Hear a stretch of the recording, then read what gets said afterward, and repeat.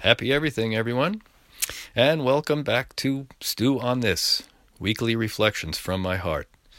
This week's episode is called Things Are Looking Up. We are halfway through our merry romp through the acronym IOU LOVE, which stands for Inward, Onward, Upward, and Loveward.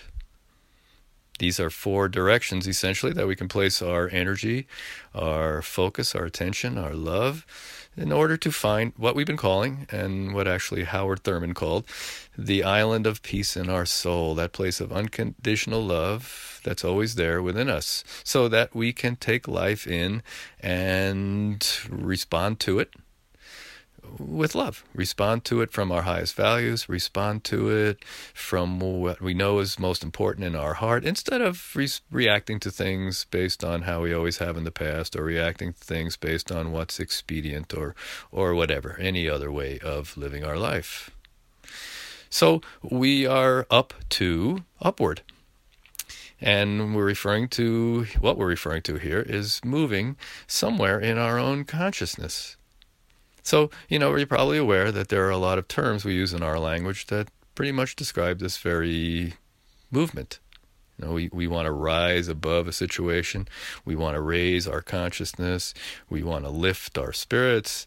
We want to seek a higher truth. We want to gain a higher perspective. These are all indications that we probably need to move somewhere in our consciousness in order to gain a higher perspective, to find the island of peace in our soul. And you know what? It's beautiful to know that we can always do this. We can always move upward in our consciousness in this way, because that island of peace in our soul doesn't sink.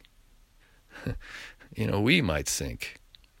So it's really good to remember that it's there, so we can find it if we choose to. And I think that's going to become a choice we want to make more and more often. Ralph Waldo Emerson defined prayer as contemplating the facts of life from the highest point of view.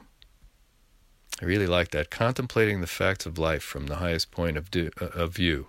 So I think that's also a really good idea to contemplate the facts of self from. Wouldn't it be great to contemplate the facts of ourself from the highest point of view? And wouldn't it be great to contemplate, it's not so easy to say, contemplate the facts of life from the highest point of view all the time, not just in our prayer time? Wouldn't we want to look at life from what Abe Lincoln called the better angels of our nature? Wouldn't we want to look and respond to life from a place of love? And again, we can do this because regardless of the facts of life, regardless of the circumstance or appearance, the truth is that all the love in the universe is in each and every speck of you and me. We call love the ultimate destination, and it's really good to remember that it's right here, right now, and right here in all its glory, all its limitless abundance. So we want to lift our consciousness to that level of vibration, of love. We want to get into that flow of love. We've talked about one way a lot in this podcast so far, and that's gratitude. Gratitude is a surefire way to lift our consciousness to love. And gosh, lifting our consciousness to love is always a really good idea, because, not only are we much more loving up there, but we're much smarter too. We're much more able to see some sort of big picture. And that comes in handy in my life. I don't know about you. Life comes to me in pieces. It comes in moments. It comes, through my senses as an isolated event or a person or a situation. But my brain does this amazing magical trick of immediately thinking it knows the big picture. I've tried this with jigsaw puzzles. It doesn't work. I can't pick up one piece of a jigsaw puzzle and automatically know the big picture. I need a whole bunch of pieces. Or I need to take a look at the picture on the box. Life is the same way. My brain, again, assigns instant meaning to things. And a lot of times, that meaning doesn't even remotely resemble what it means. Oftentimes my mind creates a big picture of, that we could call the worst case scenario. And I do this, unfortunately, about myself. I make things mean things about myself that are not true. And I tend to do this a lot more often and a lot more easily when I'm triggered, when I'm in, overwhelm or worry or guilt or any of those kind of lower vibrational states. It's hard to see the big picture when I'm hanging out in my reptile brain, which is where I go when I'm triggered in that way, when I'm stressed, when I'm off, when I'm triggered is the best word. When I'm off center, when I'm not on the island of peace in my soul. So we can think of moving upward simply as moving from the base of our brain, where it's all about fear and all about the past and all about memory and going into those same states of consciousness that we were in when this issue may have started and all that kind of stuff, and move up to the top part of our brain, or the prefrontal cortex of our brain, that actually this is where the better angels of our nature hang out, because this is where we can remember what's important to us. We can remember our intentions. We can remember we're on this IOU love trip. And that there's an island of peace in my soul around here somewhere. This is all really, really hard to do when we're triggered. So this is the beautiful thing about moving upward in our consciousness, again, about not so much changing what's going on outside, but taking that trip to the island. This whole IOU love trip, to me, is about being able to write a PhD thesis on what's good and beautiful and true about ourselves. And that's hard to do when we constantly think we have to manipulate everyone and everything and fix ourselves and do all this kind of stuff to our broken selves in order to be all right. Well, so here's the deal. Upward for me means let's stop trying to always make things right and work a little harder at seeing things more rightly. Instead of trying to make things and other people and all these and the whole world right, let's just see things a little more rightly. And I'm not talking about right versus wrong. I'm talking about skillfully.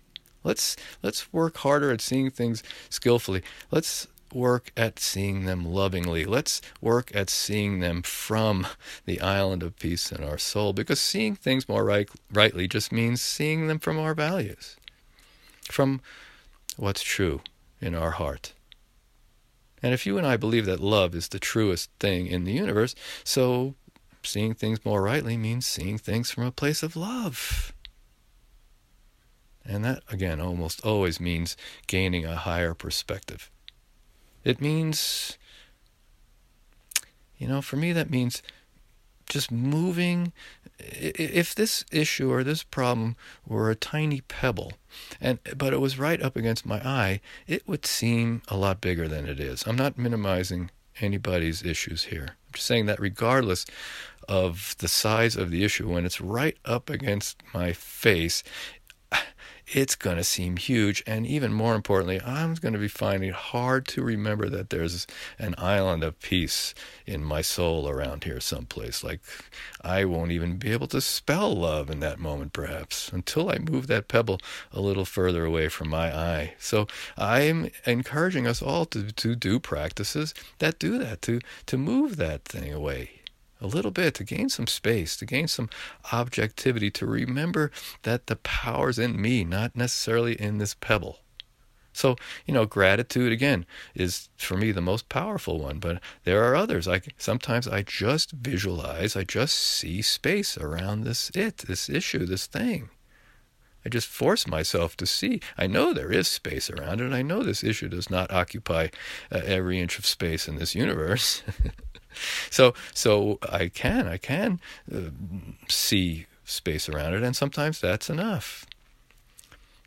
Or I'll take a breath into my heart, and I've practiced breathing into my heart in meditation, so that really helps me get grounded. That really helps me remember to go inward. That helps with all of these things we might be trying to do. And sometimes I'll ask myself an incredibly good question, which is simply, where am I?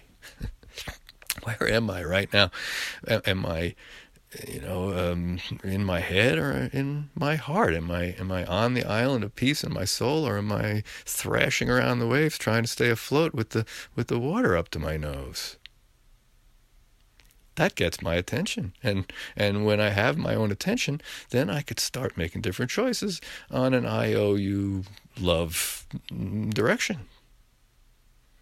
Or sometimes I ask myself, is there another way I could be seeing this? Is this really the only big picture possible from this one jigsaw puzzle piece?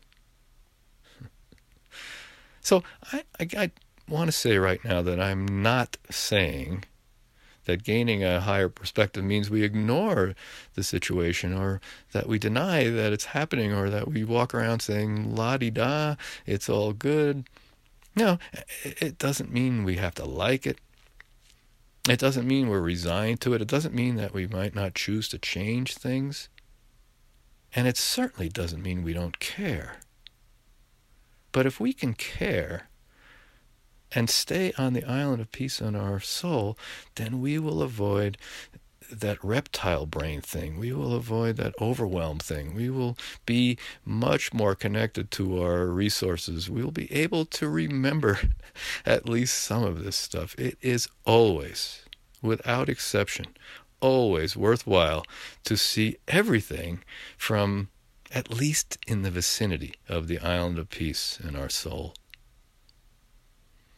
And one thing that I've noticed in my life is probably the thing that knocks me off the island more than anything else is when I'm only thinking about myself, especially from an ego place. Sometimes moving the pebble away from my eye is simply a matter of forcing myself to think about something or someone else than my own little ego. Probably the two hardest days of my life, the 2 hardest weeks of my life up to now, happened about 14 years ago when my dad was making his transition. It was the last 2 weeks of his life, and I spent the first about 11 days triggered. I spent the first 11 days thrashing around in the river. I didn't particularly like the way the hospital was handling things. I wasn't crazy about the choices my family was making for his care. But in thinking about it, mostly, it was about me. It was about poor me. Here I am, the healer. Here I am, the spiritual guru. And here I am pretty much unable to do anything, in my mind, productive for my dad at all. This was really hard. And then, I don't know why, but I suddenly lifted my gaze upward, and I remembered him. And I remembered what he might need. And I made a decision at that point to simply let go of everything I thought I should be doing for him and just be present. Just love him. And so I would sit there with him, and I just held his hand, and occasionally he would wake up suddenly and say something like, "What's going on?" And I'd say, "Dad, you're really sick, but we're all here with you, and we love you." And he would visibly relax, and it was just a beautiful shift and a great lesson for me. Obviously, I still cared, and now I was actually doing something productive. So, one more thing about keeping our gaze upward. As we're moving inward to the island of peace, as we're moving onward, I think keeping our gaze upward will help us, or will help me, I know, with the tendency I have to think that I'm not getting anywhere, or to question whether I am getting anywhere on this journey. And keeping our gaze upward, I think, can help. Keeping it on the horizon where we know love is, even though we're not seeing it right where we are. I haven't flown a plane ever, but I would imagine the pilot is not looking straight down when he's taking that jumbo jet in for a landing. So as we continue the journey, let's keep our eye on love. Let's know that things are looking up as I look up. Yeah. Stew on that, and I'll see you next week.